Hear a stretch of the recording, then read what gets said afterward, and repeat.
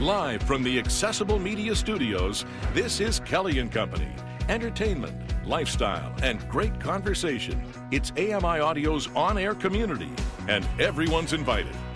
And now, the big man himself, Kelly McDonald. Lots of interesting talk out there, ladies and gentlemen, that if Twitter continues on a course that it's take roundtable conversation, Ramya Muthan at the home studio in Toronto. Anything that you've been researching that you would go to? Not really. No. I've only heard, not Tyrannosaurus Rex. What's the name? It sounds like a prehistoric monster or a creature. You don't know which one I mean. We talked about it last week. It came up on the show. No. No. No. Okay, no. But anyway, we don't know, but everybody out there knows because they've heard it. They know what we're trying to remember. Not Tyrannosaurus Rex. Not that one. But that's the one we talked about last week. Okay. Okay, well, but that's a Twitter-like social media. No, right? No, I know what you're talking about now. Hold on. Anyways, can't remember. But clearly, we don't do our research. No. Well, we just sit here like, what the heck's that called? But what I'm wondering is, have you heard anything? I haven't really heard much, but I know there's been, and I'll look at this because I think we'll talk a little bit about it on the roundtable tomorrow. There are all sorts of suggestions, as well as conversations out there about, like, sports. Really relies on Twitter. So much tweeting goes on, and certain agencies, certain places utilize that to promote what they're doing or to have the conversations the players get on there and interact with their fans. Where are they going to go? How important is social media? Because, again, you get that stuff where sometimes you have to put up with a Kyrie Irving saying whatever he wants out there. But for the most part, you get players on there engaging, having fun with their fans in a positive way, giving fans that feeling of access. Where do they go? So I'm kind of curious to see how much of an impact, because that's where a lot of sports teams, the Major League sports particularly, we're talking, smaller sports, of course, that's their way of letting fans and people know what they're doing, push promotional aspects of coming to the games and things like that. So kind of interested to see what people do, or as this dies down, does it really remain the same, except, maybe Elon Musk has more of what he wants out there, but that's the reality of what you want and what actually happens are two different things. Yeah, definitely. And the thing is, the more controversy you have obtaining something as big as Twitter or anything for that matter, the more trust issues people have with you anyway. So that's clearly also happening. Got lots to talk about on the program today, as usual. Let's see what's coming up here on Kelly and Company. Well, Greg David is going to highlight the hottest genre on TV right now, holiday movies. Could you have guessed? Ryan Delahunty is bringing us details on the upcoming Accessibility Town Hall in Halifax, and this is a chance for regional municipality staff to provide updates for the disability community. Grocery shopping. We know it's become much more expensive this year. I've got some numbers for you actually in a moment, but we'll hear a lot more about this later. Mary Mammoliti tells us what we can do to help cut down grocery expenses in hour 2 here on Kelly and Company. Yeah, we get into these scary topics of the cost of fuel, the cost of life, groceries being one of the particulars. In a country where, Ramya, last year we spent a lot of time talking about how much we waste. And today, Statistics Canada says the annual inflation rate was 6.9% in October. Take a listen. After declining for several months, the rate of inflation held steady in October from September as gas prices went up. The federal agency says higher mortgage interest costs also put upward pressure on inflation. However, offsetting higher gas prices and the rising interest rates was a slowdown in price growth for groceries and natural gas. Grocery prices have been rising at the fastest pace in decades, pinching Canadians' budgets and raising concerns about the cost of living. In October, grocery prices rose 11% compared with a year ago, down from 11.4% a month prior. John Kennedy, The Canadian Press. Now, we're also hearing things like lettuce not being available for a little while because its cost is ridiculous, what you're getting, and you look at it and say, ugh. And how many of us really, well, it's just an excuse to put something else in the salad instead of, so can we manage without it? Yeah, until Arizona and some of the places that have had less drought and actually have lettuce available, until that peaks, great. But Ramya, you look at 11% of an increase in grocery costs, you start saying, okay, is it availability? Is it due to all the things going on in the world? How much is to the pandemic? Or like a lot of people and experts will say, all based on the cost of fuel because you got to get it from here to there. Yeah, I have no idea. I can't even pay attention too closely because I feel like there's a lot going on. Everything is a ripple effect, is a chain reaction. We talked with Ryan Chin about how Bank of Canada is combating that, right? And that still feels like a problem. Well, now real estate is messed up, So I don't know, but at the end of the day, it is real. Like, it's not a question of whether this is happening or not because we're all feeling it. And I'm almost starting to feel like, when we talk about historic moments like the Great Depression and things like that, it feels like we're living through one of these, all the lasting effects of pandemic and more. It's really phenomenal when you stop to think about stopping the world, or shall we say slowing things to a crawl and then trying to fire the engines back up, and you wonder how come we're doing things like saying only 5 days after you've tested positive for COVID do you need to isolate, when we know darn well people are still testing positive after 8, 9, 11 days. So how come we're going back out into society? How come we've taken the restrictions? So many different things, but it all goes back to the economy. Got to keep things moving. Got to keep people happy to be there and work. We have a shortage. Oh, boy. So much there that really we're looking at and saying, Celebrities, one of the things that I think must be, Ramya, when you look at a person's career and say, wow, you've done a lot. You've been there. You've made it through the tide. Waves of great success and maybe not so great success. Elton John's Los Angeles concert, his final one, that is, in North America, will be streamed live on Disney Plus on this coming Sunday. Now, John says he was so down on himself that he almost didn't make it to his history-making shows at Dodger Stadium in 1975. 3 days before the show, I took an overdose of pills. I was very unstable. But luckily enough, I managed to recover in time and do the shows, thank God, because, they were so memorable and they were such an important part of my career. Unbelievable, Ramya. 75, and things were huge then for him as he took North America, took the world by storm. And we fast forward to 2022, and I don't know if I'd ever say final tour, final concert I'm not sure with the way people rebound. Yeah, we don't know because people do rebound sometimes, but it's so interesting to hear about how important it was for him that he'd have to come out of that stupor and physically work for that show. Wow. Yeah, unbelievable when you think about and multiple shows, because when these folks hit, they hit and they're huge. 1975 Dodger Stadium, pretty phenomenal when you think of the location and the tide that he jumped onto and just went for the ride. Elton John, final concert, Sunday. You can see it streamed for you over there on Disney Plus. Up next, Grant Hardy joins us. It's Wednesday. He's got those health headlines for us. Please stand by.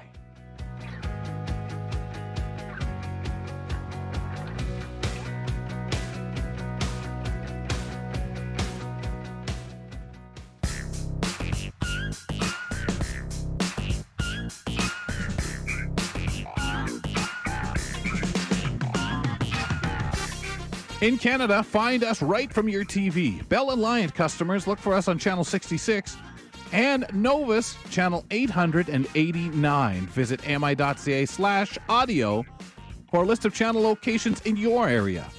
Ramya Muthan over there at the home studio in Toronto. Kelly McDonald, the home studio, London, Ontario. Thank you, wherever you're listening in around the world, for being with us. We welcome in from his home location, Mr. Grant Hardy, reporter here at AMI Audio and with Kelly and Company team. Grant, you've got today, you're wearing the hat that talks health from beneath it. How are you? Hey, guys. Happy to be on the program today. Hope you guys are doing fantastic. Well, after that greeting, you can't help it, eh? That was really like, wow. That was really feel good. Yeah. Sir, where do you want to start? I actually have been, since we missed health headlines last week, I've actually been sitting by the phone in the same spot for an entire week just waiting for you guys to call. So I Just feel like swapping- it's Yeah, just swapping hats, I'd feel say. like it's But you were away. Were you away Friday? Yeah, you were away Friday too. So yeah, did you ever stay glued? Yeah. I feel like we broke a date, but now I'm back. So happier than ever. How dare All you. right. We're starting with some nutrition, quote unquote, rules that some registered dietitians say you can actually break or are myths. So basically, the idea is that diet culture is a really strong force that can often be responsible for the many quote unquote rules we are wrongfully messaged about healthy living, especially as it pertains to nutrition. Some rules are intended to be helpful, and that's not to say that they can't be for some people, but they are restrictive and unrealistic in nature for some people, which can make it extremely hard to follow while maintaining a positive relationship with food. Additionally, these rules can make simple tasks like grocery shopping feel daunting and requires endless anxiety-fueled planning and preparation. It's important to remember that everybody is individual, everybody's economic circumstances, diet, time, attention, skill, etc., differs. Is especially important with what you guys were just talking about too regarding inflation. Not everybody can afford every grocery. So we have a ton, and we're not going to make it through all of them, but I'll just go through a few of them. So myth one, we've all heard this, only shop the perimeter of the grocery store. Now, the idea behind this rule is based on how most grocery stores are structured, with the perimeter stocking perishable foods, produce, meat, fish, dairy, eggs, and other refrigerated goods, and the inside of the store having shelf-stable processed foods. The reason experts believe this rule should be ignored is simple. The inside of grocery stores have great options that don't need to be avoided. Foods that are found in the center aisles, such as canned veggies or fish, can be a great and nutritious, budget-friendly option compared to fresh produce.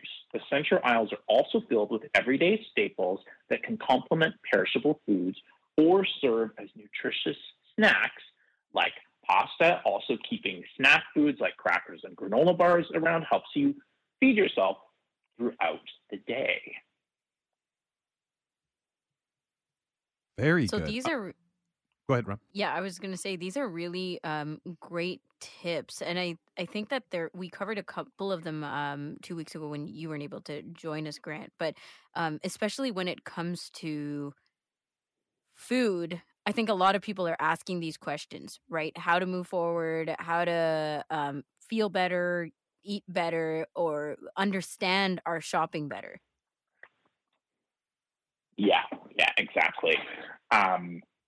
And actually, as someone who has some food issues and is trying to eat healthier, I've always been a little bit bothered by this, because as soon as you try and eat healthy, you almost feel more judged. Because I was thinking the other day, like, how it would, for me, it would be a miracle if I started to eat yogurt, because I just don't, sensorily, the smell, etc. I just can't do it. So how cool would it be if I ate yogurt that happened to have sugar to sweeten it? No one is going to argue that an overdose of sugar is good for you. But it's all about an individual journey, isn't it? Yeah, exactly. We all have our own relationships with food. So definitely one thing that I not just assume, like for myself and for a lot of other people, it can be very triggering to read articles that pounce on bad eating habits, or kind of make it seem like it's this way or nothing at all. Like, this is nutrition and nothing else is. But anytime we can kind of level with each other, nutritionists, professionals, people who are following these things all the time, and us everyday people, the better for food relationships all over the place. Yeah, that's the idea. So this is a funny one. This is definitely something that I heard growing up. And the idea is the myth is only buy foods with ingredients that you can actually pronounce. The fact is, everything that we eat is made up of chemicals. And if you saw the chemicals or quote unquote ingredients in a banana, most of us couldn't pronounce much of it. So rather than avoiding ingredients you can't pronounce, it's best to aim to include a variety of food types in your diet. This is one I struggle with for sure. Keep going. Yeah, absolutely. Let's see. I'll pick one or two more. So one of the myths is people say, don't keep your trigger foods around. If your trigger foods are salt and vinegar potato chips, if it's chocolate chip cookies, if it's ice cream, don't keep it around. The fact is that sometimes really censoring your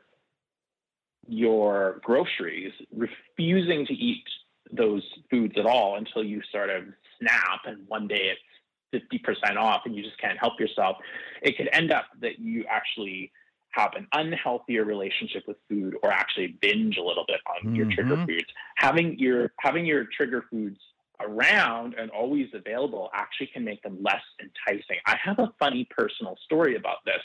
I love the Thin Mint Girl Guide cookies, and I don't know if you guys have those out where in Toronto. I've had them, but I'm not a big mint person, so I can't even remotely tell you when or where.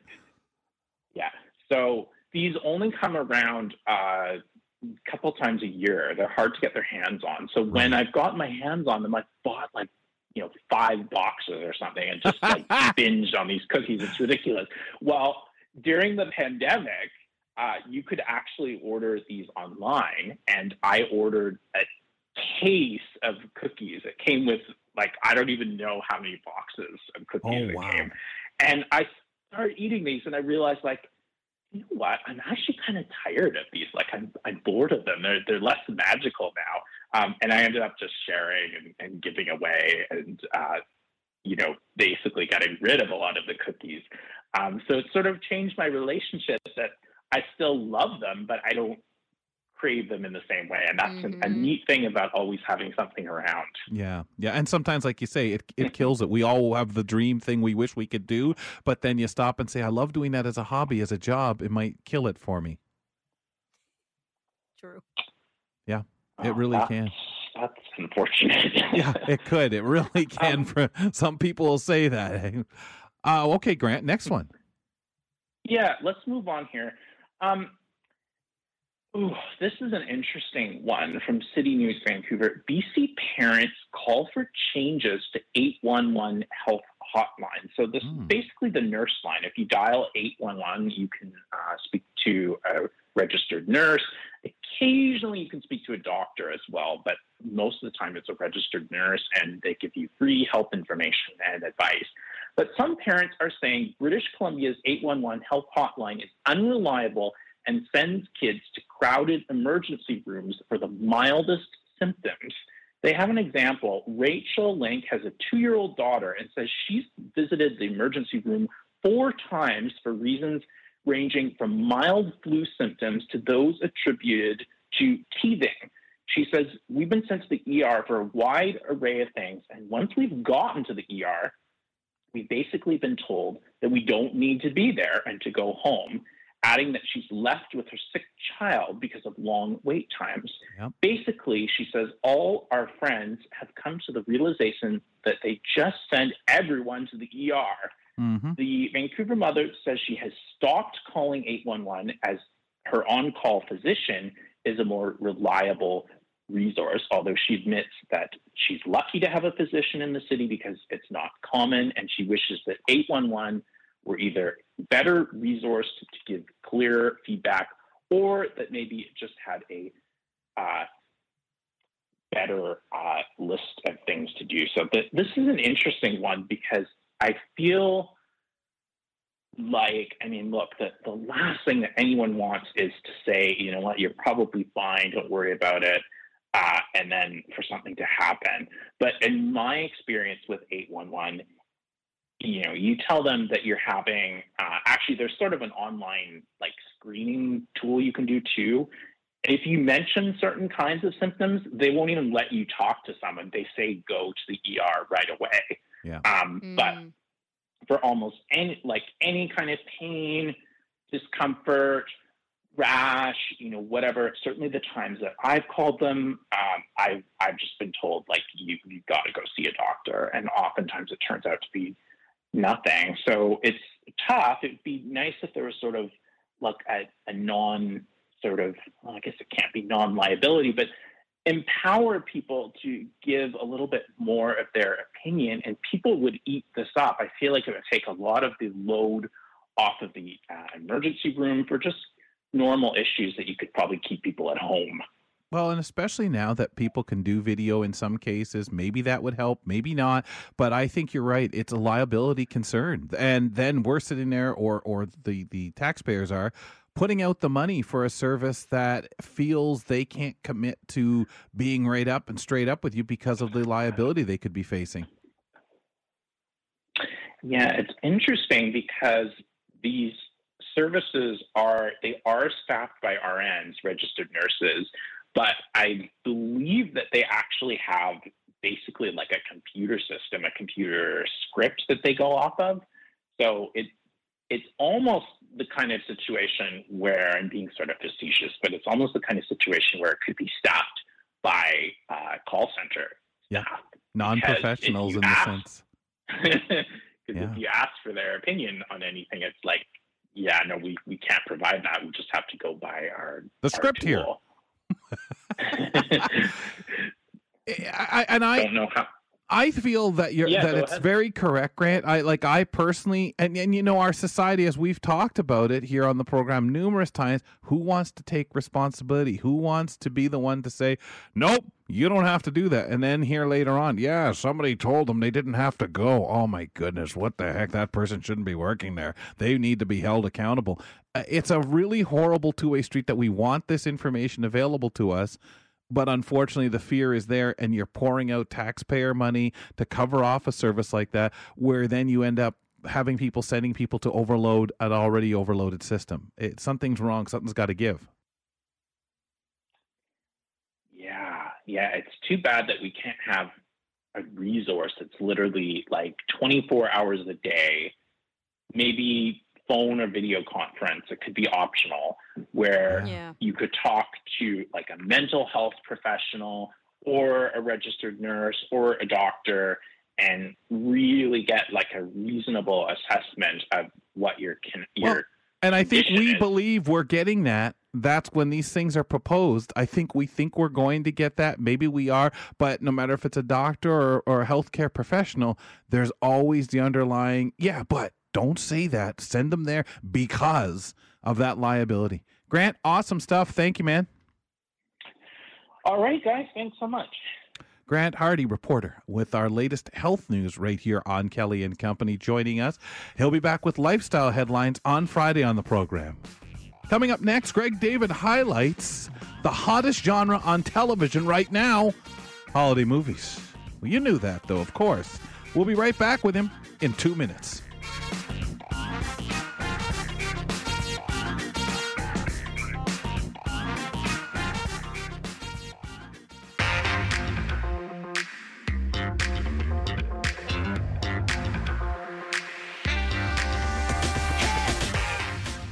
Welcome back to the program. As we settle in here, we're here weekdays from 2 to 4 p.m. Eastern, repeated the show at 10 p.m. Eastern, 6 a.m. in the morning. Also, check out the Kelly and Company podcast, available to you from your favorite podcast platform. Ramya Muthan, Kelly McDonald, we are the hosts of the show, and we settle in on our Wednesday every couple of weeks to talk a little TV. So we welcome Greg David, AMI's communications specialist, to discuss the latest in TV news and entertainment. Today, he's here to talk to us about the hottest genre on television. Greg, what might that be? Wow. I mean, it's not cop dramas or sitcoms about dumb dads. It's holiday TV movies here. Yeah, it's crazy that this is possibly the fastest growing genre on television. I know that I've spoken not only on with YouTube, but also on Now with Dave Brown, kind of like a mocking tone with the holiday TV movies and how cheesy they can be. But this year, new ones have been on the air since October. Wow. Since before Canadian Thanksgiving, there have been Christmas movies available for people to watch, and they are going to continue until the end of this year. It is just crazy how this genre has exploded in the last 2 years. Have you seen any numbers as to how many are made? I know we talked last year, the year before, about the town here in Canada where they make a lot of these movies in different locations. They that are all these little Christmasvilles. Do you have any idea how many? 'Cause I think you told us at one point how many they were projected to make, and maybe it was 2020 or something like that. Yeah, it's hard to say. You'd have to go through each of the production companies, but we're going to get into the Ottawa area in a bit, where there were 15 that were filmed in the area just in the last year. So when you think about that, you multiply that by, big and small cities around the country of Canada, and it's literally dozens of these things, and they make money. Like we've talked about this before. People love to, just kind of go for their comfort television, especially during the pandemic and whenever there's kind of unrest in the world. People want a turtle and they want to go for that comforting stuff, and that's what they're getting out of these holiday TV movies. And I've been turtling since before Canadian Thanksgiving. Okay, so as you said, we've talked about these movies before and how diverse they've become as well. Has that continued? Is that the trend in 2022?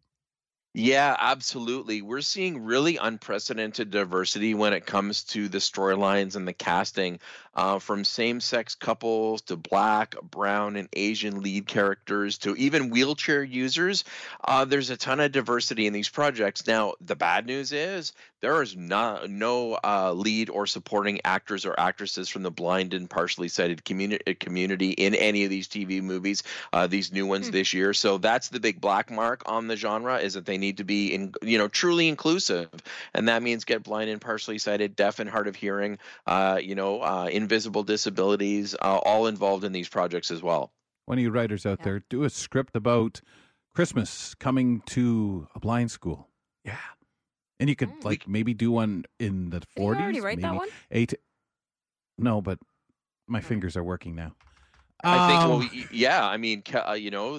set it at like a blind school in Brantford, Ontario. A gentleman goes back to his roots, and he's from London, Ontario, and he goes back to his roots at the old school and plays Santa. I think we're putting the script together right now.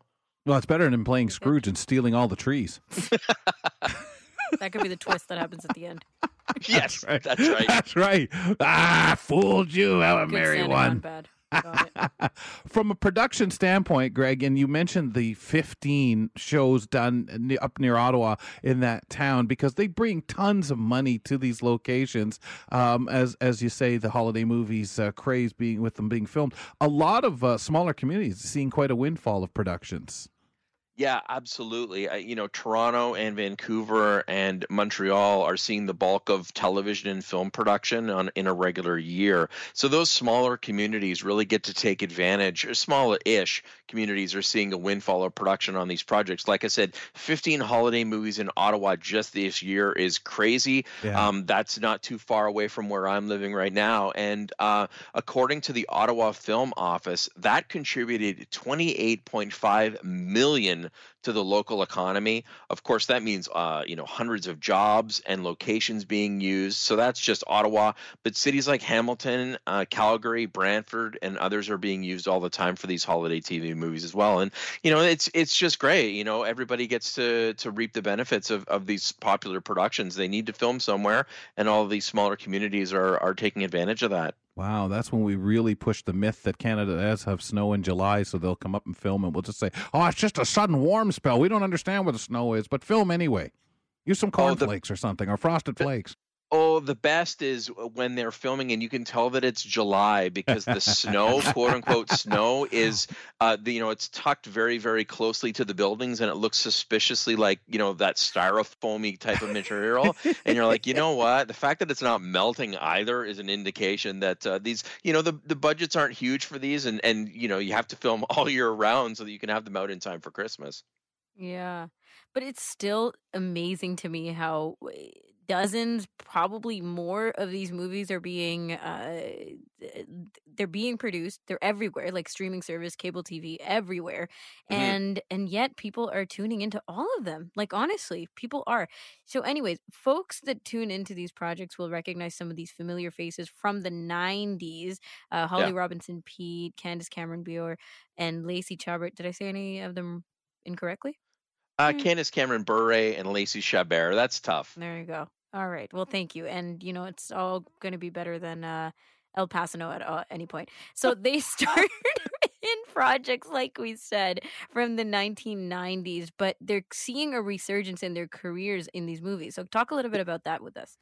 Yeah, I mean, along with joking about the synopses, I used to joke with my partner that these films were kind of a dumping ground for 90s stars.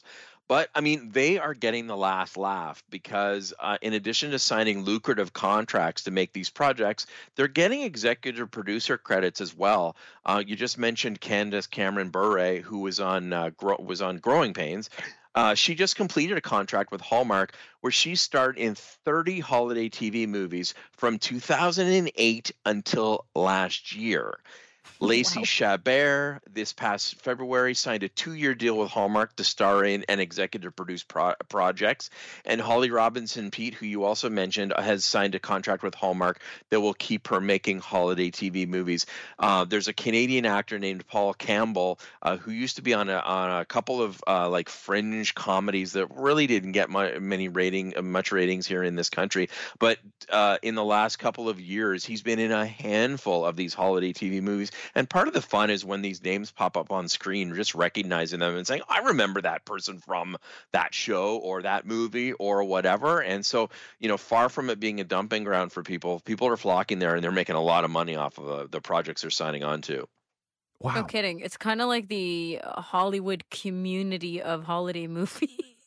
And they're still making their big bucks. Or voice work, right? It's like you have a certain amount of people that are involved in these and they just recycle the same people, like doing cartoon voice work. But then you recognize them for these movies, which is still kind of comforting. It goes back to that again. Yep. And Look, not I only can't that. Imagine that. And not only that, you said recycling. These TV movies are broadcast every year, right? So if you make a TV movie about the holidays, you know that it's going to be replayed and for That's years right. and years to come. So you're really establishing your own brand as an actor or an actress when you're in a Christmas project. It's hard to believe that there was a time where people just, hey man, they might do one Christmas movie or episode of a TV series, one in their lifetime. Now you've got people that are being hired on. Now you're going to do these 30 movies, right? All Christmas. So we've joked in the past about the storylines for these movies being, really following a basic formula. They always involve a young woman from the big city going to a small town where she falls in love and learns the true meaning of Christmas and family. Is that still true, Greg? Yeah, for the most part. But I do have to say that they're getting more interesting. I watched a movie called The Royal Nanny on W Network this past weekend, a holiday movie, and it was set in London, England, and it told the story of a spy, and she did some undercover work as a nanny in a royal household in an attempt to thwart a kidnapping that was possibly going to happen to this family. So, I mean, that's a little bit more dark, right? We're not just talking about going to a small town and going into a bakery and eating a cookie that's the shape of a snowman. We're getting a little bit more dark with our storytelling. It was very well acted for the most part, and it featured some stunning scenes in London. The movie still ended with the storyline on Christmas Day with presents and kissing, but the journey to get there was really unique. And I mean, that's the thing. That's the other thing. You need to have not only diversity in your cast, but you need to have some diversity in the stories. If you're going to be churning out, 50 to 100 new ones every year, You've got to have some kind of change in those storylines. Yeah, absolutely. And then I wonder, how many people want to go back to the classics that they are already comfortable with because of that factor during the holidays, or, how many new ones are you going to take part in? So you've mentioned W Network already as one place to watch holiday movies. Where else can we find them? Everywhere. That's the short answer. Yeah, I mean, if you want to pay extra or for Super Channel and you already have that, that costs a little bit extra per month, and they have a bunch on every night. They've signed a deal with Hallmark to broadcast them, and they're also getting into making their own as well. Netflix has a bunch too. The specialty channels like W Network that I mentioned and Slice both offer these types of movies. But the other thing is, even if you have basic cable, CTV and City TV are both broadcasting holiday TV movies on the weekend. I noticed that just this past weekend that they were both showing them throughout the weekend. So lots and lots of places you can find these movies. So is this an industry, Greg, that's just making sure whenever you feel you want one of these movies, they're on? Or is there a viewpoint that the people who really enjoy these will sit there and watch 2, 3 of them at least a day? Oh, yeah. I mean, definitely the fact that people are tuning in means that they're going to be making more of them. And the research shows that people love these movies. It goes back to that comfort thing again. A couple of years ago. Yeah. And even like when the pandemic first started, my partner and I would sit down. I remember that first Christmas watching them every night of the week. Like, what's it going to be this? What's going to be on W Network tonight? Let's watch it. And there was that real comfort in there that, yeah, as cheesy as some of the storylines were, there's a lot of fun in that too. It's kind of like you could do a little bit of a drinking game around some of these things. Like, are they going to kiss under the mistletoe? Yes, take a drink. Are they going to end up on a Christmas tree farm cutting down a tree? Yes, they are. Let's have a drink. So there's that kind of built-in fun. And I think, to be honest with you, if you're watching them with other people, that almost makes the holiday movie even more fun because you can tease what's going on and make fun. The holiday movie board game comes out now. Yes. Can you imagine a holiday movie Clue game? Oh, that would be amazing. It's really interesting because of the predictability. Yeah, I really think the predictability, and that's why it's very interesting to me, as they keep getting more diverse, and as you talked about the disability representation and all these other things, Greg, still, you have to keep it snow, keep it Christmas, keep some kind of storyline in there that people hot chocolate feel and marshmallows. Like this is still a holiday movie, or else if you make it too interesting, then people are like, well, that didn't feel very holiday-ish. Right. Where's the famous hot chocolate recipe that they always have to have that's been handed down from generation to generation? Right. Listen, it's steamed milk, some cocoa, and some sugar. That's all it is. That's any recipe. And I mean, next week I may be living one of these holiday movies because my partner and I, Ellen, are going to go to the Museum of Civilization here in Ottawa, and they're doing a tree lighting. So she was joking with me at lunch that are we going to do a big countdown? Like they do in the TV movies and share a smooch with one another or other people next to the tree? We might have to do that. Just to have your own movie. Maybe the Museum of Civilization was featured in one of these movies. As the probably. Tree. If you were in one of these movies, do you want to play the partner in a couple, or do you want to play the Scrooge-like character? I just want to be in the background acting like I'm having a discussion and eating the food that's out on the table. That's what I want to do. Yeah. Okay. It's not real food, Greg.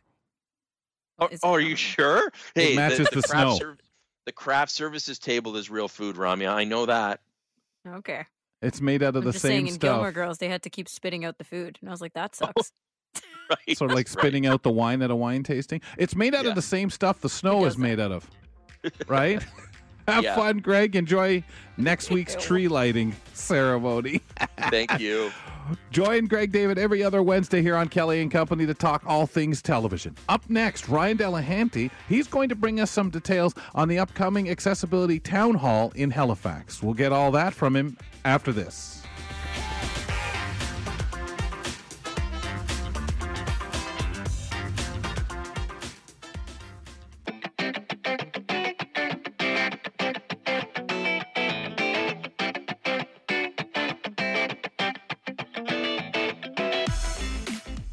Catch the Pulse this Thursday at 1:30 p.m. Eastern, 10:30 a.m. Pacific Time. This week, Joita talks to disability activist and lawyer David Lepofsky about what needs to be improved in Bill C-22, which proposes the creation of the Canada Disability Benefit out there. That's The Pulse, Thursday at 1:30 p.m. Eastern, 10:30 a.m. Pacific time, and it's available on your favorite podcast platform and YouTube. Ramya Muthan, Kelly McDonald, hosts of Kelly and Company. On Wednesdays and Fridays, we check in with our content development specialists, and they deliver a regional content report. Ryan Delahanty gives us news from The Atlantic. We clarified this, I guess, yesterday on who gives news from where. So, Ryan, it's nice to have you back. And let's start with an event. It's a very important one in Halifax that's happening tomorrow night. That's Thursday. And it's the big accessibility town hall. Can you tell us what this is all about? This is organized every year by Halifax's Accessibility Advisory Committee, and the town hall is an opportunity for Halifax Regional Municipality staff to provide updates to the community on current accessibility initiatives at the municipal level and receive questions, feedback, and input from residents. So staff would be presenting from property, fleet and environment, diversity and inclusion, public works departments. They'll be presenting this year, giving an overview on their successes, challenges, and updates on any accessibility-related projects that the city's departments have undertaken since last year's town hall. And they'll also have an open floor visioning session where members of the public will be invited to provide the committee with their thoughts on what future town halls should look like and inform the work of the committee in the year ahead. Excellent. Well, town halls are an incredible way to get people together, to have this, formal but open session of feedback. So how can people participate or check out the event? Members of the public are invited to attend in person tomorrow night at Paul O'Regan Hall in the Halifax Central Library, or you can join via Zoom, and there will also be a live stream on YouTube. Masks are strongly encouraged for those attending in person, and hey, you can wear them at home too. So it's tomorrow night, Thursday, November 17th, from 6:30 to 8:30 p.m. in the Halifax Central Library. You can attend virtually over Zoom and still have your questions and comments shared live from the floor, but registration for that is required. So you should register before noon tomorrow. So there's still time, and that's halifax.ca/accessibility town hall would be the link there. And then you can also watch virtually without participating in the question and answer sessions via a YouTube live stream link, which will also be on that website, should be published tomorrow. So it's probably too late to book Accessibus travel now, but thankfully the Extra Care taxi service is getting rave reviews, and you can book that on short notice to get to the event if you do want to check it out in person. Lovely. Okay, yeah, and we featured a Extra Care taxi with you a while back, and it's great to know that the community is using the service, and it's a great way to get more involved in the accessibility of Halifax altogether. Learn about the work that the city is doing on that front, Rye. Absolutely. Yeah. I've attended many times in the past, and a lot of interesting issues are raised. It's great just to get a recap of, what's been a really steady stream of improvements. There's been a lot I've seen with park facilities, with transit, with a lot of recreational facilities. So it's really nice to see how far things are coming along. Mm. Mm-hmm. Ryan, I also think what is really cool when we talk about these things as members of the media, any attention that can be given, publicizing things are going on so people can get involved or find out about them. So let's jump over to Newfoundland, where participants are sought for a media campaign on disability. What can you tell us about this that's going on here? This is from the Coalition of Persons with Disabilities in Newfoundland and Labrador, so their acronym COD-NL, and they're launching a positive media campaign around disability in Newfoundland and Labrador, and are looking for participants to share their story. They want people with disabilities throughout the province to see themselves reflected in the campaign, and they're looking at having a lens for overall diversity, including a diversity of disability. So what are they looking for in a potential participant for this? So it will be province-wide, and the goal of the campaign is to communicate that disability is not the person. It's the barriers created by the environment around them and the misperceptions that hold them back. They want people who can share authentic stories reflecting the real experiences of persons with disabilities in Newfoundland and Labrador. And so the criteria is diverse kinds of disabilities. They want to look at the intersectionality of persons with disabilities, highlighting the diverse range of age, gender, race, ethnicity, sexual orientation, gender identity, etc., that make up the province's disability community. And they want to focus on 3 categories of barriers, looking at attitudinal, systemic, and physical barriers in the environment. So people interested can reach out to them. Trevor Freeborn would be the primary contact, says to leave a voicemail calling him at 709-722-7011 or emailing Trevor, Trevor, at codnl.ca. And where they can only feature a limited number of individuals, only those selected will be contacted with the next steps. And potential participants who are selected for the interview process will receive a $50 gift card for their time. Amazing. Well, sounds like a really great opportunity for people to take part in. Let's talk about something going on in Nova Scotia. The Canadian Council on Rehabilitation and Work are seeking participants in a Youth the Future program. So I'm curious about it because I believe it's the same Youth the Future program that's offered all over the place. This may be a national endeavor that you'll tell us more about. Absolutely. Yeah, I checked, and right now they are really wanting to fill up the spots they have for the Nova Scotia program. But you're right, it is national in scope. So CCRW, national not-for-profit organization working to promote and support meaningful and equitable employment of persons with disabilities. So the Youth the Future program lasts up to 22 weeks, helps youth with disabilities ages 15 to 30 learn how to find work, ask for accommodations, how to self-care, work on goals, and much more. The first 8 weeks are in a classroom setting for 30 hours a week, which the participants are paid for attending. And participants will also have access to paid counseling, food security funds, and other accommodations. So definitely they're doing a lot to help support people to get through the program and compensate them for taking part. A few spots are still open for the next sessions, which are starting in late November or early December. So I think your odds are pretty good if you're applying right now. They're wanting to make sure they have all the spots filled. And so long as you meet their criteria, definitely apply soon.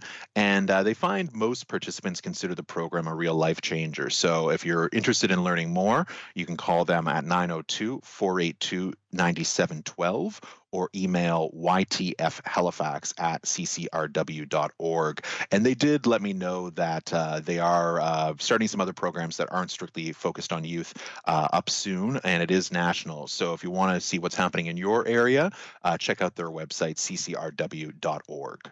Excellent. Fantastic. Ryan, you got quite a bit of great stuff here today and a little bit more in the package as we have some time. What is this last item you've got for us? Yeah, this is something I just saw today, and I checked out a previous iteration a few years ago. And though I don't know I was the target audience, they were so welcoming and got me up in the aerial silks and spinning around, and it was a really great time. So there is a free circus workshop for typically excluded communities happening this coming Sunday at Halifax Circus, downtown Halifax. So it's a free workshop for MAD, deaf, neurodivergent, disability community members, and anyone who has not felt comfortable in traditional circus or movement spaces. It's a workshop being put together by a friend of ours from Ontario, Erin Ball, and she's visiting Halifax now. She's actually just back from an accessible dance conference in Korea. So she's always up to some interesting things. And she's describes herself here as a white double below the knee amputee circus artist and coach. And the course is for circus coaches striving to dismantle ableism and other forms of oppression in their work. So they're trying to build more infrastructure here to include the disability community and people who would be excluded from the circus arts. And the course also seeks to shift the typical approach to movement to welcome more people into this world. So the workshop will be led by the coaches who took the course, and Erin will be there for guidance, and it'll be a combination of offering aerial and ground movements. Everything is optional, so they really work to tailor it to what works for you. All ages are welcome as well. It's an accessible space, ASL interpretations provided, gender-neutral bathrooms, so they've really thought of so many different things for different groups. And so if you have any questions about accessibility, want to sign up, learn more, best way to get involved is to email Erin, and that's kingstoncircusarts@gmail.com. And she can even, arrange a phone call should you want that as well. So definitely something worth checking out. And you can search Free Circus Workshop Halifax. You'll probably find it as well on Facebook. There's an event page for it. Sounds like tremendous success originally to create a want to do another, but also taking into account so many different things and saying, we'll get it right. And in the meanwhile, let's have lots of fun. Absolutely. Yeah, I really enjoyed it. I kind of attended out of curiosity, and then I couldn't resist when they were trying to encourage me to take part. And it's true where I never would have tried that. And I walked away saying, like, I could really enjoy this. I wouldn't mind being more involved.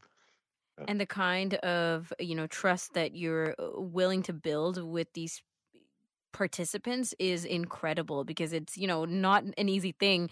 It's one thing to be recognized that, yes, this is typically a community that doesn't get to take part in things like this, but then to say, okay, but now we got to trust you in order to try it out. And that's huge.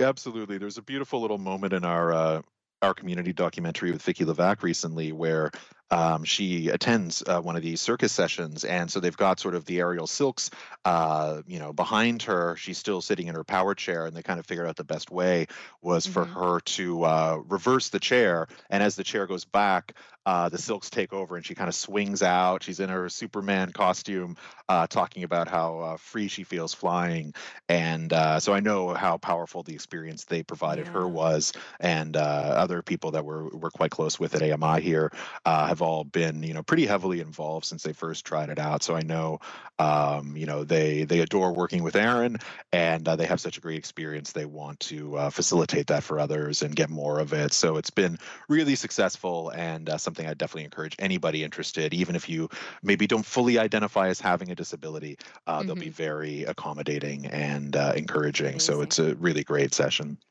Awesome, Rye. Well, thanks for this and all the other things you brought up today. We'll chat in a few weeks. Thank you. We'll talk soon. Ryan Delahanty, our content development specialist. We've got a lot ahead the next hour. Amidst continuing hiring challenges and a tight labor market, some companies are pulling up the stops to show their appreciation to their staff. We'll find out from our friends at Robert Half about that. Also, coming up in just a couple of moments, Bill Shackleton with The Buzz, and later, Mary Mammoliti here to talk food on Kelly & Company.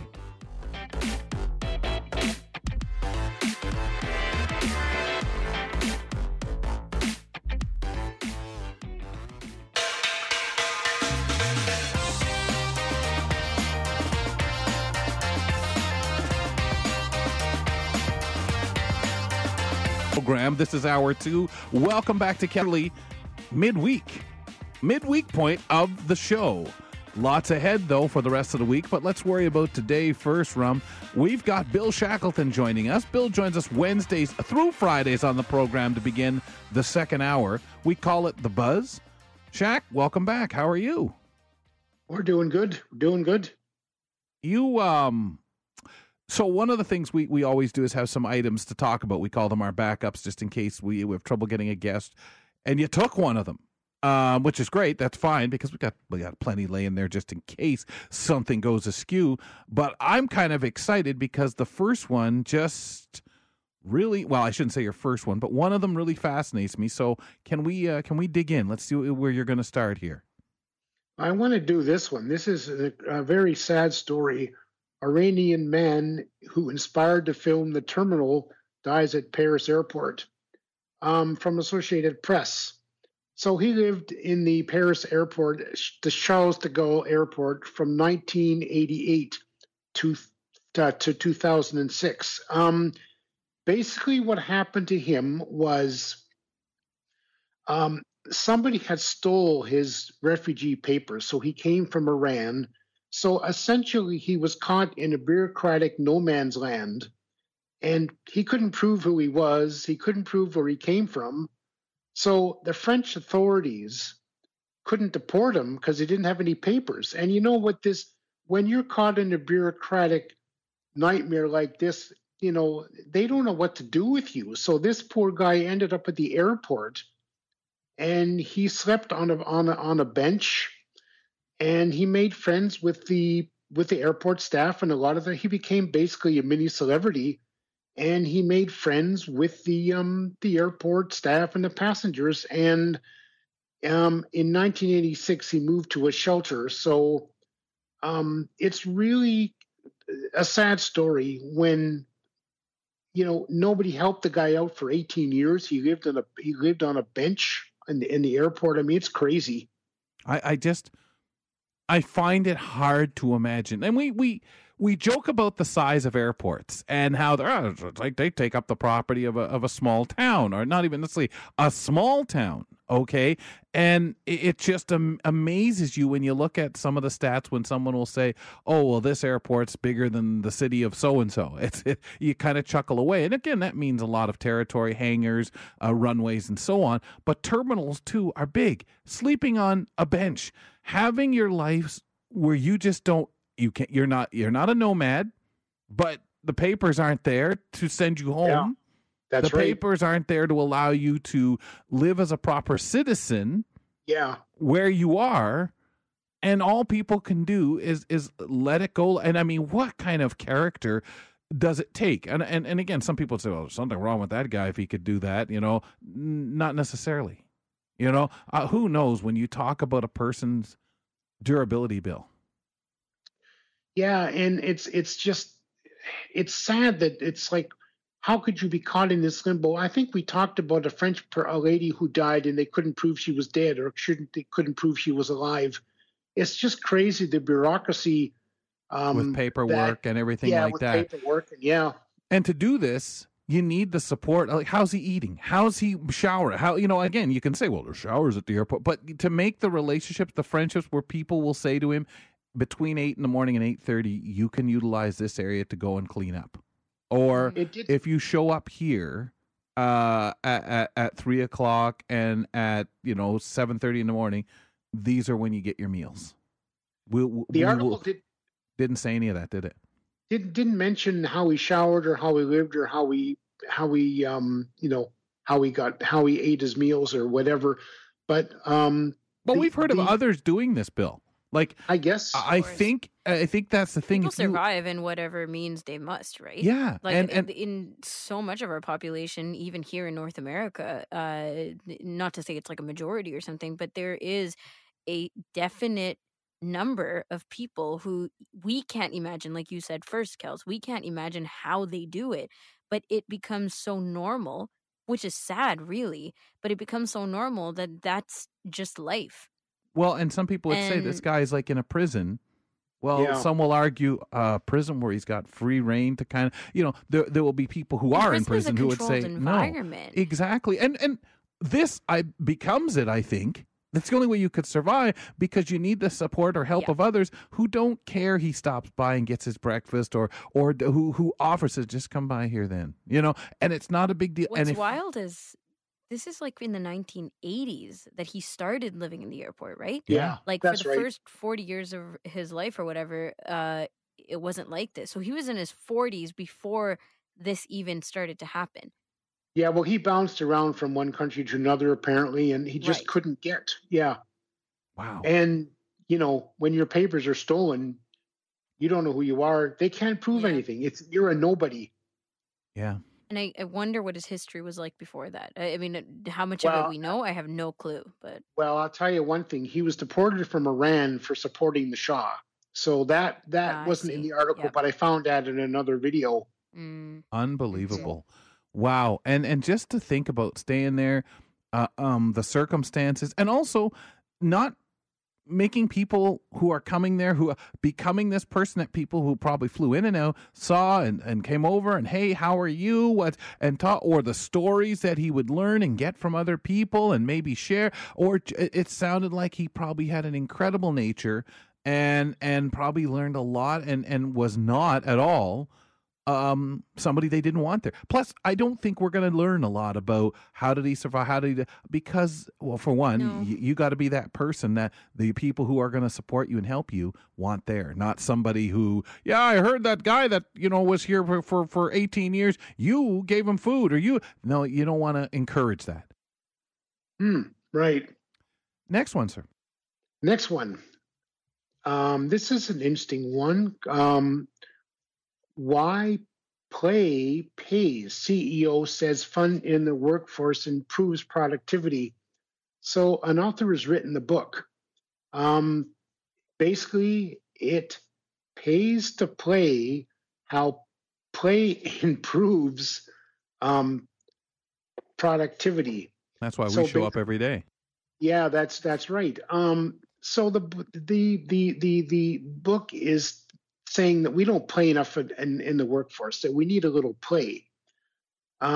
So basically, the author is saying that the once a year get together that you would have at the work event is not enough. So she's suggesting that there's several things you can do to make it fun. You can crack jokes and which I don't particularly like doing because it might offend somebody. She says that you should get involved in sports. You can play trivia, you can play soccer, you can get out once a week and do all these outings. I like the idea, and I do get it. I don't think we have enough fun in the workforce, and a lot of times, but I also think that we've become so politically correct that we are afraid to do something in case it offends somebody. Like they say, make a joke on teams. Well, what happens if, people say, well, my team is doing better than yours, so what are you trying to prove? They also say make jokes in your emails. I don't think you do that. I mean, I just don't know. I think our culture we're very nervous now about it. Oh, yeah. I like the idea of like even the soccer or kicking the for those that can do that. The trivia, some of the joking around. I mean, as a sports fan, I love when I see that a manager for a sports team says, "Okay, guys, we're heading on the road. Meet you at the airport. Oh, and by the way, guys, dress up in your '70s clothes." What? Go out and get '70s clothes and let's have a themed evening. Yeah, I like the idea. But as I say, it's this concept of taking ourselves too seriously. And I think that this is definitely, it points a finger at like corporate culture, right? Where we're take ourselves too seriously. There's not enough bonding. In this article, they talk about friendships too and compare it to the school grounds. Like when you're going through school, if you don't have friends, then school's a bust. Like you don't want to go to school. You don't want to do the work. You hate it. So if you can foster some meaningful relationships and laugh together, like you said, Billy, and maybe have some competition, some play, it can feel like you actually want to come to work, and reduce burnout is a big thing. Yeah. There were a lot of points, as you say, that I think that are good in the article. But then, of course, it takes somebody to say, let's do it. I mean, who's going to make the first move? It's a culture reform, and that is way harder than on paper. Well, you need the right people who are comfortable with that position, but also the people to stifle things like, hey, man, we beat you guys. That's 5 wins in a row. You don't need to worry about that, right? Like I know people would say, well, why do we keep score then? It doesn't matter who wins. Well, why do we keep score? I get that. But you have to find those things where you really don't encourage in this day and age that kind of that part of it, and it's hard because you want to play, you want to have that fun, friendly competition, but then if the friendly competition's there, my view is, okay, have your fun, have your laughs at nobody's expense, and save the friendly competition for being top salesman of the week or doing this and that and where it's more associated with the business. And again, I don't know, maybe that creates more of the tension. But and I mean, it doesn't even have to be sports, right? Could be like no. Well, that's what they said. Board games here, anything like that. I think you're better off with a board game. Sure, you could kick a soccer ball around, but it ends up being, we scored once. You don't want to keep score, in my opinion. It's just, you just want to have fun and talk and laugh. Too much on one or the other end of the spectrum. No, not in my opinion. I mean, I know some would say, are you crazy? Why bother doing it then? Billy, thanks a lot, pal. Thanks a lot. Bill Shackleton joins us Wednesdays through Fridays here on the program. He brings items to talk about. Join us tomorrow, Thursday, for the next edition of The Buzz. Amid continuing hiring challenges, ladies and gentlemen, and a tight labor market, some companies are pulling out the stops to show their appreciation to staff. Always sounds like a good thing as this year comes to a close. We'll check it out and get more information on that from our friends over at Robert Half.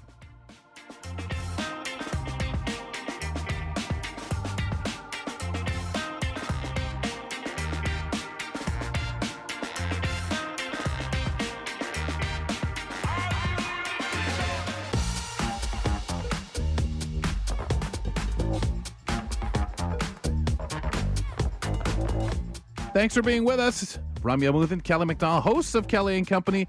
And folks, we want to check out the Kelly and Company podcast when you get some time. You can listen to the show in segment form. You can listen to the complete Kelly and Company podcast experience. We toss on an audio vanity card on there at the end of the full show podcast, so you can settle back and enjoy listening to the show in its full form. But maybe you prefer to listen to a segment like the one we've got coming up.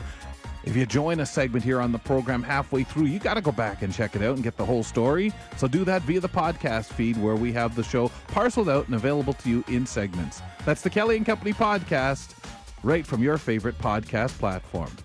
I'm at the home studio, London, Ontario. Ramya is at the home studio in Toronto.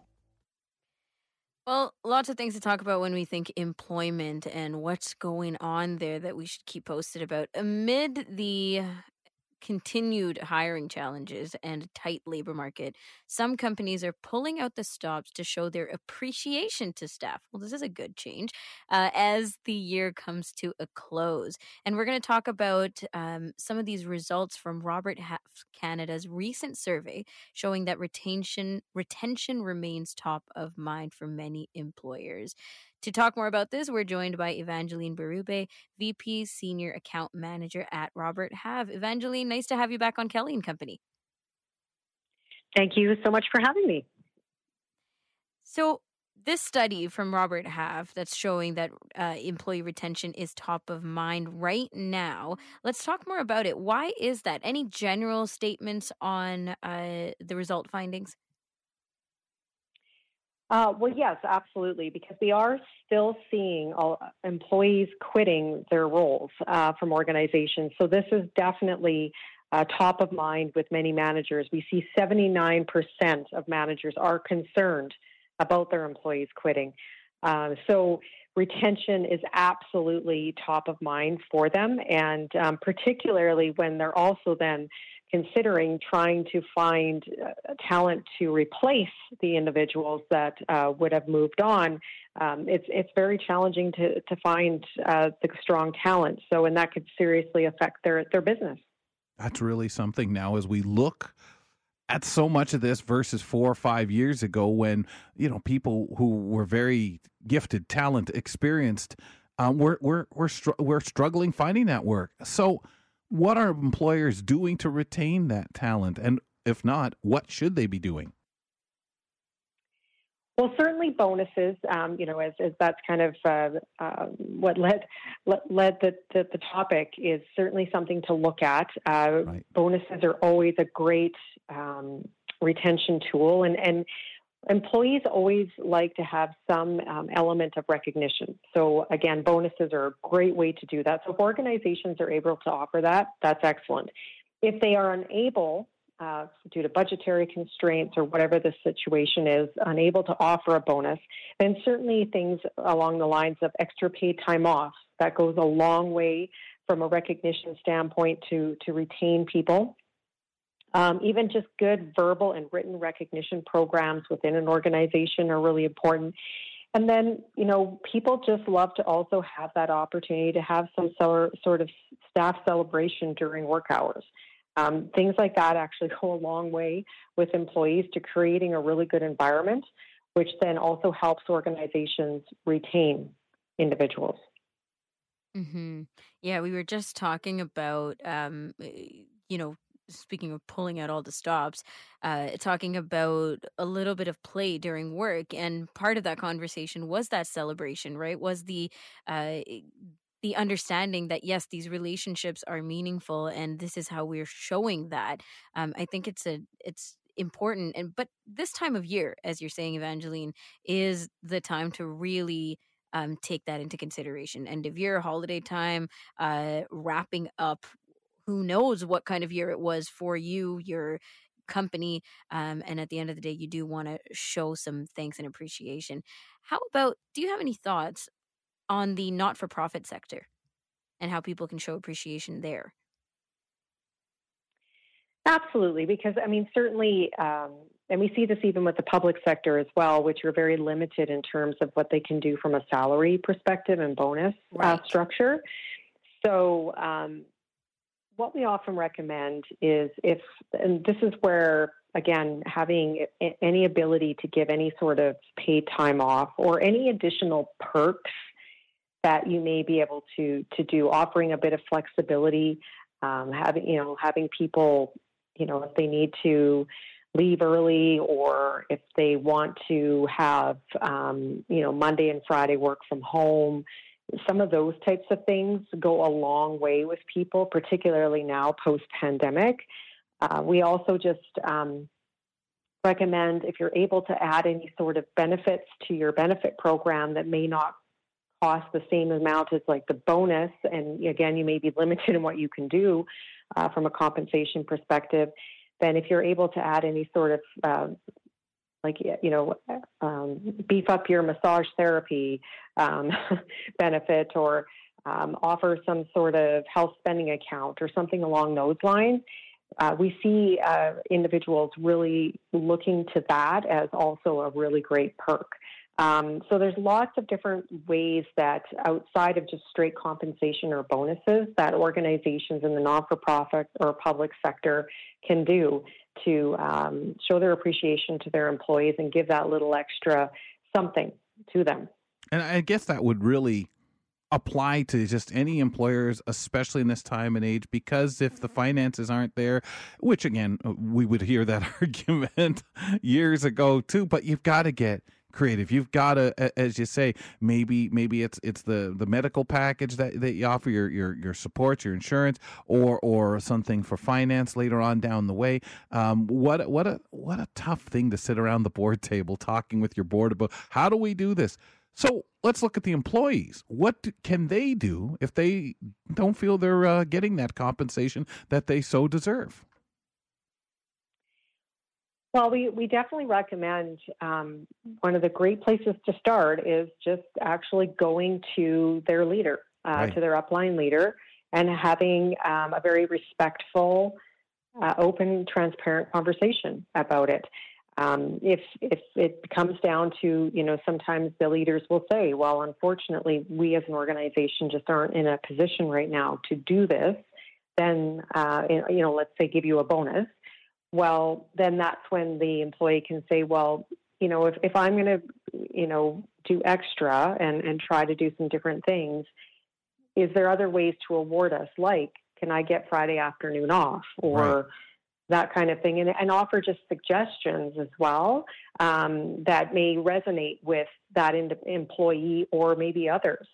But yeah, it just really starts with the conversation. Do you feel that, and from what your research, what you've found, are people having more of those than they ever would have dared 5-20 years ago? Is there confidence in them? Yes, absolutely. I'm seeing more individuals having a lot more comfort around just being more authentic and transparent, which is great to see. I still think some individuals are going to be hesitant, but I think what came out of the pandemic is people started to open up a bit more because we all went through a kind of a crazy time together. And so I'm finding that people are just more and more open to just talking about where they're at, what's important to them. And I think also the pandemic just put us all in a place where we, or most of us in a place where, what we value and what motivates us, and we want things to be a little more meaningful now. So those sorts of things, we kind of go to our employer to discuss how do we make that work within, our work environment. Yeah, and in that same token, Evangeline, I'm curious about what you suggest for people who believe, like employees, who believe that they're in need of more compensation. They know they deserve it, but they're not receiving it. What do you suggest? I would definitely suggest before you go and have that conversation, particularly even if you're looking at from just a base compensation standpoint, not just bonuses, go to do some research. So try to get a sense of what other individuals in your industry doing similar roles to yourself are getting paid. Because if you're going to go to your employer and request more compensation, it's going to go a lot farther if you've actually done some homework and you can actually demonstrate to them how you are not being compensated adequately for what you're doing. So, at Robert Half, we have a salary guide. You can certainly reference that. And like I said, just, even if you know other people in other organizations that are in the same industry as you might want to do a little research there. Also, just looking at job ads online, because some of them actually show the salary ranges for different positions. So you can leverage that. And so just go literally with that to your manager to highlight why you feel that you should be getting paid more, and hopefully they see that argument and are open to having that discussion. Well, and I think with people nowadays, with the recruitment issues out there being such a tough nut to crack for them, because so many people have looked and said, hey, maybe I should be getting paid more. Maybe I should be getting this. Maybe I could ask for this because I know I'm going to be told, no, we can't pay you more. I think everybody's so much more savvy. And as you said, having those conversations and thinking about what work-life balance, everything like that for them, what is important. Mm-hmm. Absolutely. Go ahead. Oh, no, go ahead. Yeah. Okay. I just wanted to find out, is there anything else that you've noted in the survey that we haven't covered that we should? I think we've covered much of what was in the survey and what's really some of the highlights. But I think there's lots of different ways to reward your employees. And so I think what really came out of it is just that ability to offer some level of recognition to your employees to help with retention, and even then inevitably attraction to your organization of talent, because your organization is going to have a good reputation in the marketplace. Yeah, I believe that you've pointed out various different ways to think outside the box, or to kind of limit the comparison of what should be standardized as rewards or compensation or bonus, and just at the end of the day go back to the intention of how to show appreciation to your employees. Evangeline, where can we go and where can we send listeners to go and find out more information about the study conducted by Robert Half? Definitely go to our website and at www.roberthalf.com. And also, for myself, I'm on LinkedIn. So don't hesitate to reach out to me if you have any more specific questions. Happy to share with you what we're seeing in the market and what clients are doing. Okay, great. And really quickly, we just have a second, but anything up for the holidays? I know that Robert Half has a lot of resources for people. So anything leading up to the holidays that we can look forward to, hopefully talking to you about in December? I'm not 100% sure of everything, okay. But I do know that we definitely will continue to keep a very close eye on hiring trends, because they're changing. It's a very dynamic environment out there right now, and so we will continue to do more and more surveys just to keep a real pulse on where things are at, particularly as we go into next year. And there's a lot of talk about recession. It'll be good to have a good sense of what does that actually play out for with hiring and the talent shortage. And we look forward to chatting more about that with you all. Thank you, Evangeline. Have a great rest of your day. Yes, you too. Evangeline Berube, VP Senior Account Manager at Robert Half Canada, talking about their recent survey results about employee retention and compensation. Yeah, always a big chat, especially now. It's hard enough worrying about finding people, let alone people leaving, and that being a tough one. Coming up, folks, grocery shopping has become more expensive this year. Mary Mammoliti is going to tell us what we can do to cut down grocery expenses in 2 minutes here on Kelly & Company.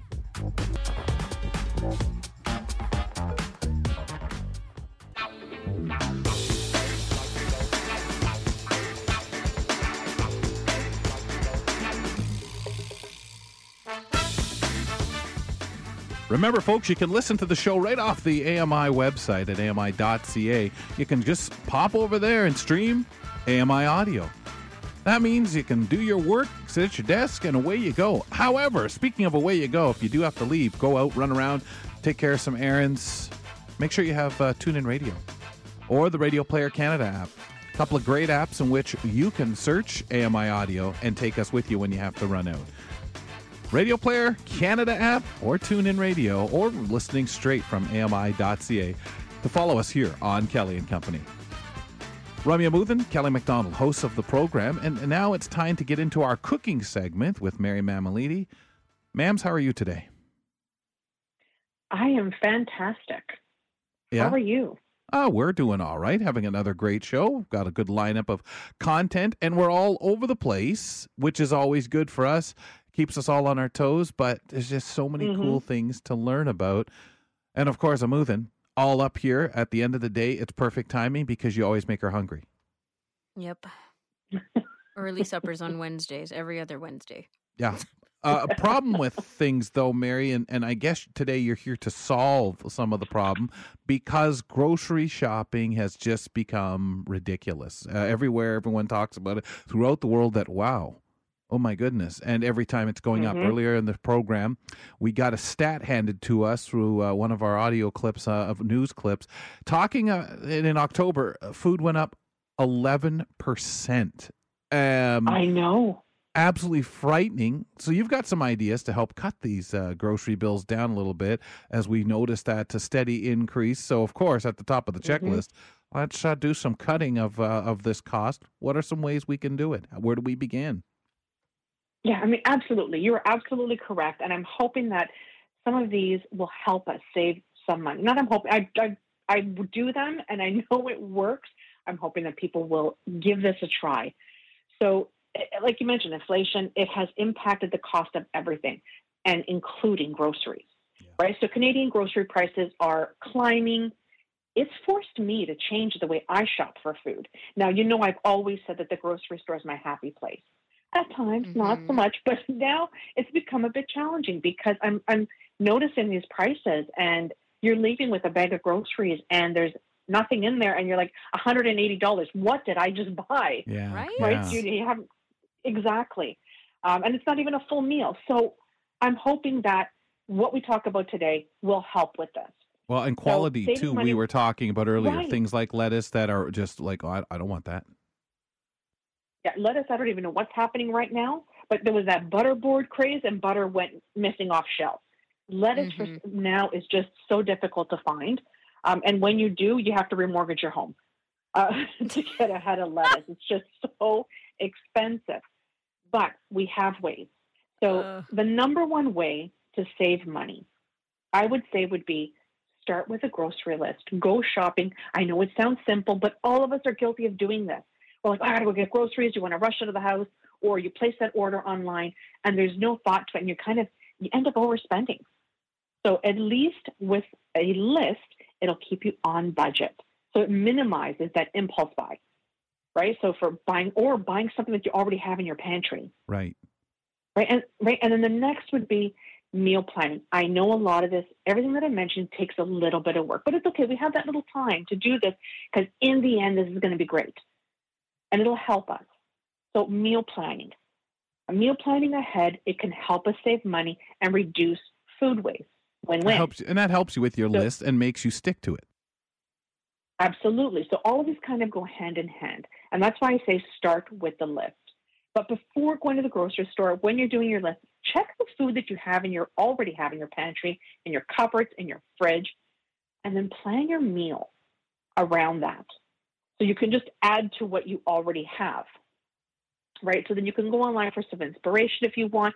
If not, stick to your basics and the standard that you like having in your refrigerator, in your pantry, and then go from there. Now that you have that plan, this is when I say let the price wars begin, because now it's time to search through digital flyers. We're going back to the flyer search. I mean, I remember growing up and my mom and my aunts and everyone would have their flyers out and they would talk about these flyers and talk about the savings and the coupons. It's back to that. I mean, I lost that, but I'm going to be honest, I'm back to it. So you want to search these digital flyers down. And I love the digital because it makes it so much easier for me to find things. And I can change the font. We know this. Anything that's digital for me, I'm all for it. Best day to start is a Wednesday, because this is when the most recent flyers are published. And they're the ones that are published that end at the end of that week. So the most recent ones. I think some do come out on Thursdays as well, but I would recommend starting on Wednesday to start your search. You can search on websites or right on your smartphone. So using the app. Search flyers in almost every grocery store in your area. So the first one I have on my list is redflagdeals.com. And that's also available as a smartphone app. And then there's another one called, which I've talked about before in the past, is flip.com. So it's FLIPP.com. And that's also an app. These are great. You have two options, either apps, you have it at your hand, or you can go on your computer. This takes a bit of the time. It does take a bit of time, but an hour a week to plan your strategy, it's definitely worth it in the long run because you got that savings at the end. So begin by listing all the grocery stores in your area. Now you do this once, and this is how you set it up. List all the grocery stores in your area that are closest to you, whether it's by walking distance or driving, so you can make your way from one to the other if you needed to based on the flyers.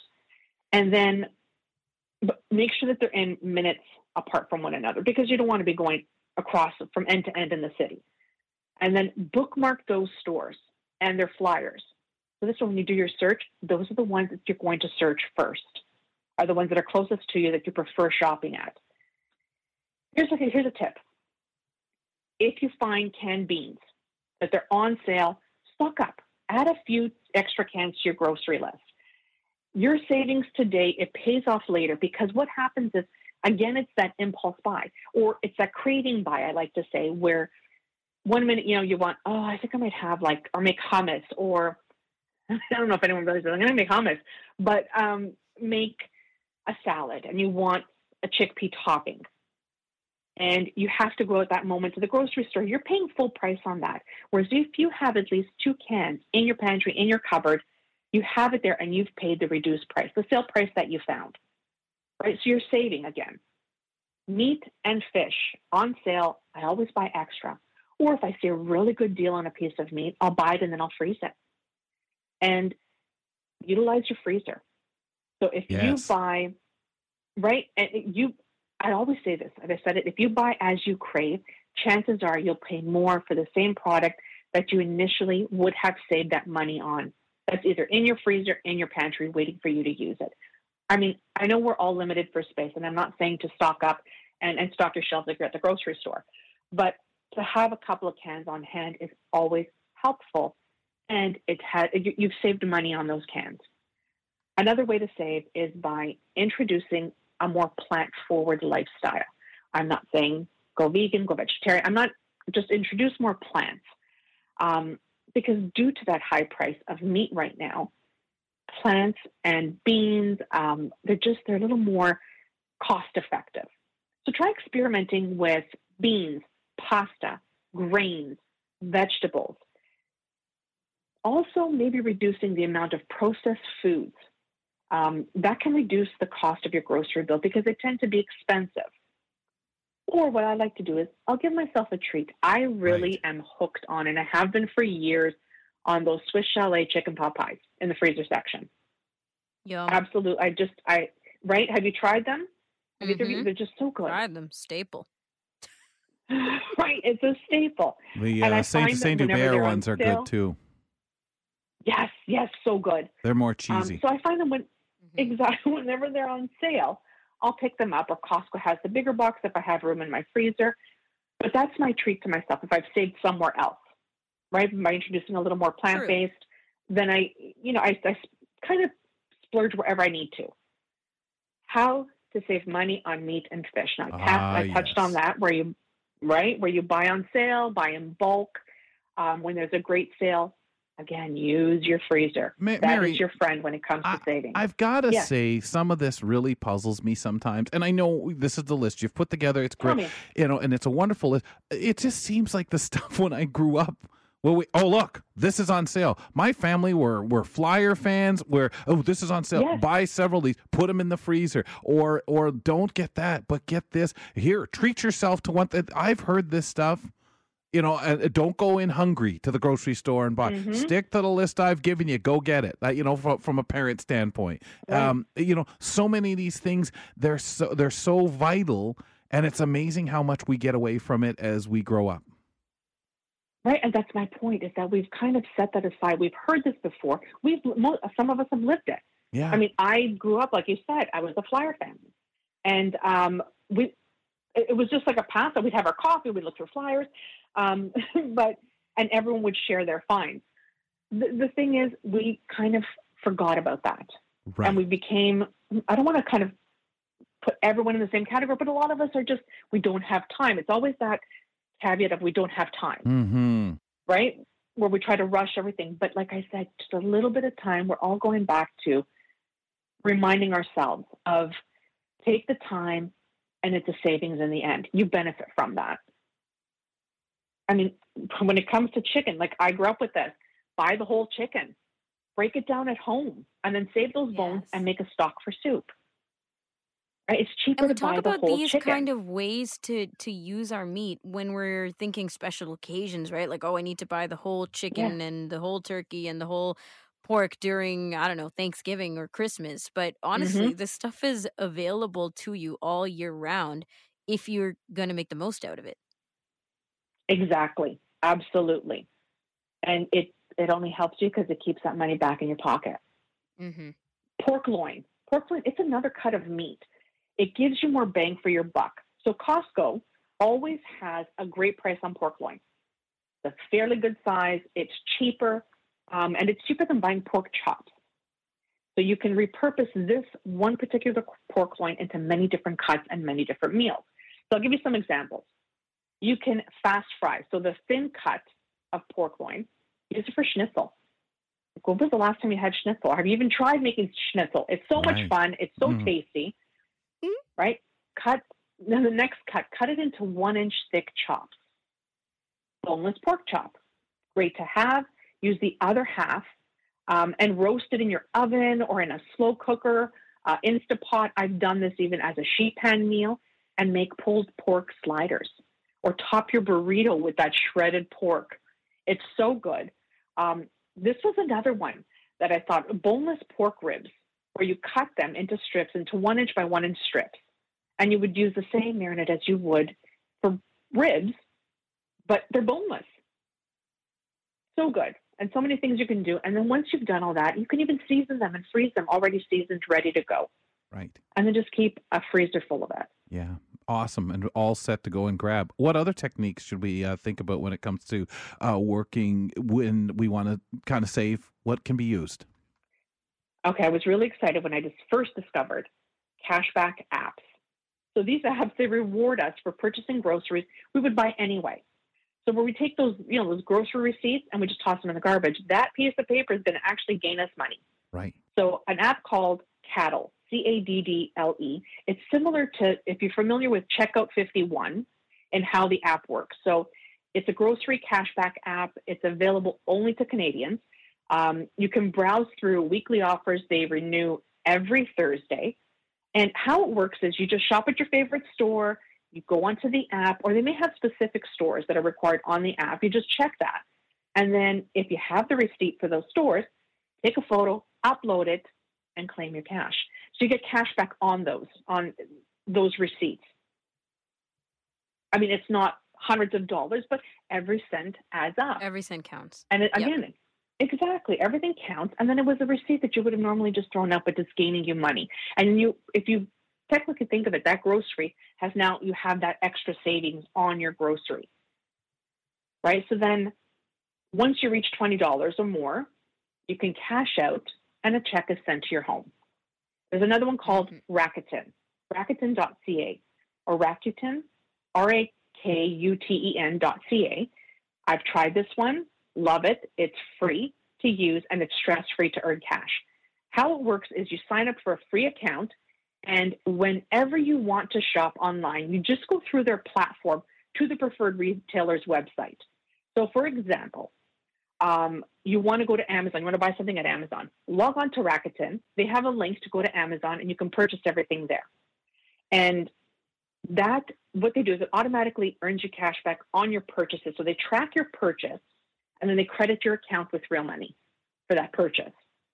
And Rakuten has actually partnered with, I think, about 750 stores, including Amazon, Sport Chek, Sephora, Old Navy. Oh my gosh, there's so many. Under Armour, Dell, Expedia, Hudson's Bay, so many. Canadian Tire, Home Depot. There are just so many to mention. Definitely give it a go over, check it out, and you will not be disappointed with these. There are so many that we could go through, but these are some that I've tested. I was going to say, and some of those are floating around, as accessible with screen readers as well. Rakuten is a good example of that. But before we go, can you give us this recipe for an easy slow cooker pulled pork? Yes. Okay, quickly. We get either pork shoulder or pork loin. We talked about pork loin. Use pork loin. 1 tablespoon of each of these spices: salt, pepper, 1 tablespoon garlic powder, onion powder, chili powder, smoked paprika. Put that in a bowl, in a little dish, mix it up. Get your pork loin.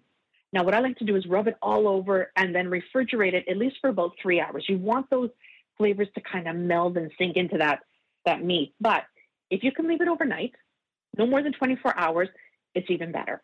But if you don't have the time, just rub it on, plop it into your slow cooker, pour that chicken broth, which is 1 cup of chicken broth, over top, put a lid on it, low and slow for 8 to 10 hours, and you're done. You just remove it. You can use 2 forks to shred it and pull it apart, and enjoy. That's it.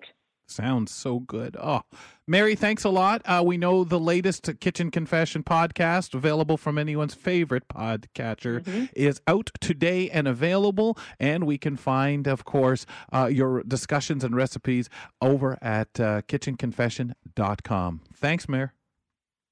Thank you.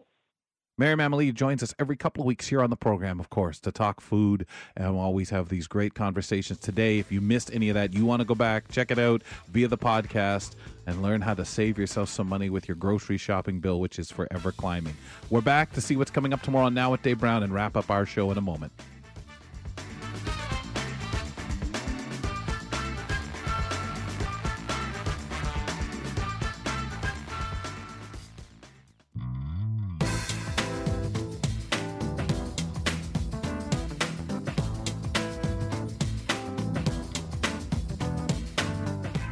Want to reach out to Accessible Media Inc.? Do it through the Facebook page, ladies and gentlemen. Lots of great content over there. You can like the Accessible Media Inc.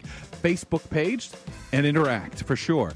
You can send an email, feedback@ami.ca, if you have questions about AMI TV, AMI Tele, or AMI Audio, feedback@ami.ca. And of course, on Twitter, best way to follow along with the shows here and what's happening with AMI Audio. That handle, @AMI Audio, on Twitter, @AMI Audio. Awesome way to keep in touch and to see what's going on. Ramya Muth and Kelly McDonald, hosts of the program, and we always like to mention a segment or two to go back and check out via the podcast. Ramya, what's on your list today? Well, talking to Greg David about holiday movies was fun. It was also very informative because we chatted about the serious things, diversity, more and more of that, representation of people with disabilities on there, even the plots thickening further, not just the same old plot that we're used to or structure of holiday movies. Also just the variety that's out there in terms of where you can find them now. It's everywhere. And most of the ones on Netflix, at least in the last couple of years, have been available with described videos. So we didn't get to that in today's conversation, but we got to a lot. So check it out. I really need to mention that I really enjoyed Mary's discussion today because this is such a concern leading our news up here in Canada, around the world, of how costly things are. And Mary's reminders of, guys, go back to what you were taught, what you did growing up, or were supposed to do. And it makes you stop and say, yeah, but then again, like she said, people are busy, or, oh, I really have a sweet tooth for that. I'm going to get that. Boy, that looks so good, which takes you off of that grocery list. But so many great tips there, folks, to get us on track. And even right now, it's just such that time. You've got other places for your money. You might want to go back, check that out via the Kelly and Company podcast, get some ideas there, or just be reminded of all those things as I heard when I was a kid. This is what we're doing, and just thought that's the only way really to shop, isn't it? So really wonderful tips there that you might want to check out via the podcast. Subscribe using your favorite podcatcher. And while you're in there, the gang at Now with Dave Brown, they'd appreciate you giving them a follow as well and keeping up on their program. It's on at 9 a.m. in the morning Eastern time, right on AMI TV. Paul Daniel joins us. Sir, what's tomorrow's show look like? Hey, tomorrow's show, Jenny Bovard will share her recollections from the completed 6th annual Nova Scotia Goalball Open tournament that took place last weekend. She has a unique perspective as she was a member of the tournament's organizing committee. We're entering the holiday shopping season, Kelly, and more often than not, we tend to spend more than we can afford. Our columnist Aaron Broverman will tell us how we can avoid the pain of the January credit card bill sticker shock. Say that fast 3 or 4 times. And Sean Priest from Double Tap will tell us about the transition some of the tech giants are making from users having to use who use passwords to something called passkeys for verification. Awesome stuff, man. A busy show again, sir. So when are you going to say it 4 times? I had a hard time saying it once, Kelly. I mean, I'll leave the dictionary to you.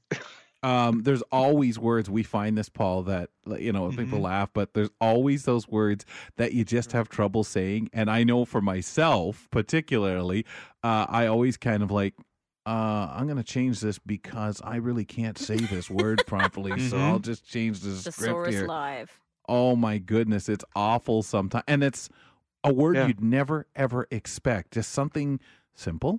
But for some reason, I can't get that one. Rum, do you have one that comes to mind that you struggle with? Not right now. Yeah. But when I do, you'll hear it. Well, everyone will, Paul. Thanks, Paulie. That's right. Take care. Now with Dave Brown on the air tomorrow, AMI TV, 9 a.m. in the morning. Please check it out, folks, and follow them on the podcast feed for their program. Rumya will be back at it tomorrow for the Thursday edition starting at 2. Gonna be fun, Cows Talk then. Tomorrow, let's learn how to protect our sensitive information on the iPhone. Michael Fair gives us a crash course on the security and privacy features available via iOS. Fern Lulham highlights a report reviewing a survey of online access information provided by UK museums and cultural heritage sites. Also on the show, we have the Thursday Buzz with Bill Shackleton. On Curious Minds tomorrow, Christine Malik informs us of the importance and excitement around the agricultural revolution. And joining us on this week's Roundtable conversation is In the Know contributor Margaret Weldon. We'll start again, as I mentioned a little while ago, at 2 p.m. Eastern. Fedora's off to you. Talk to you then.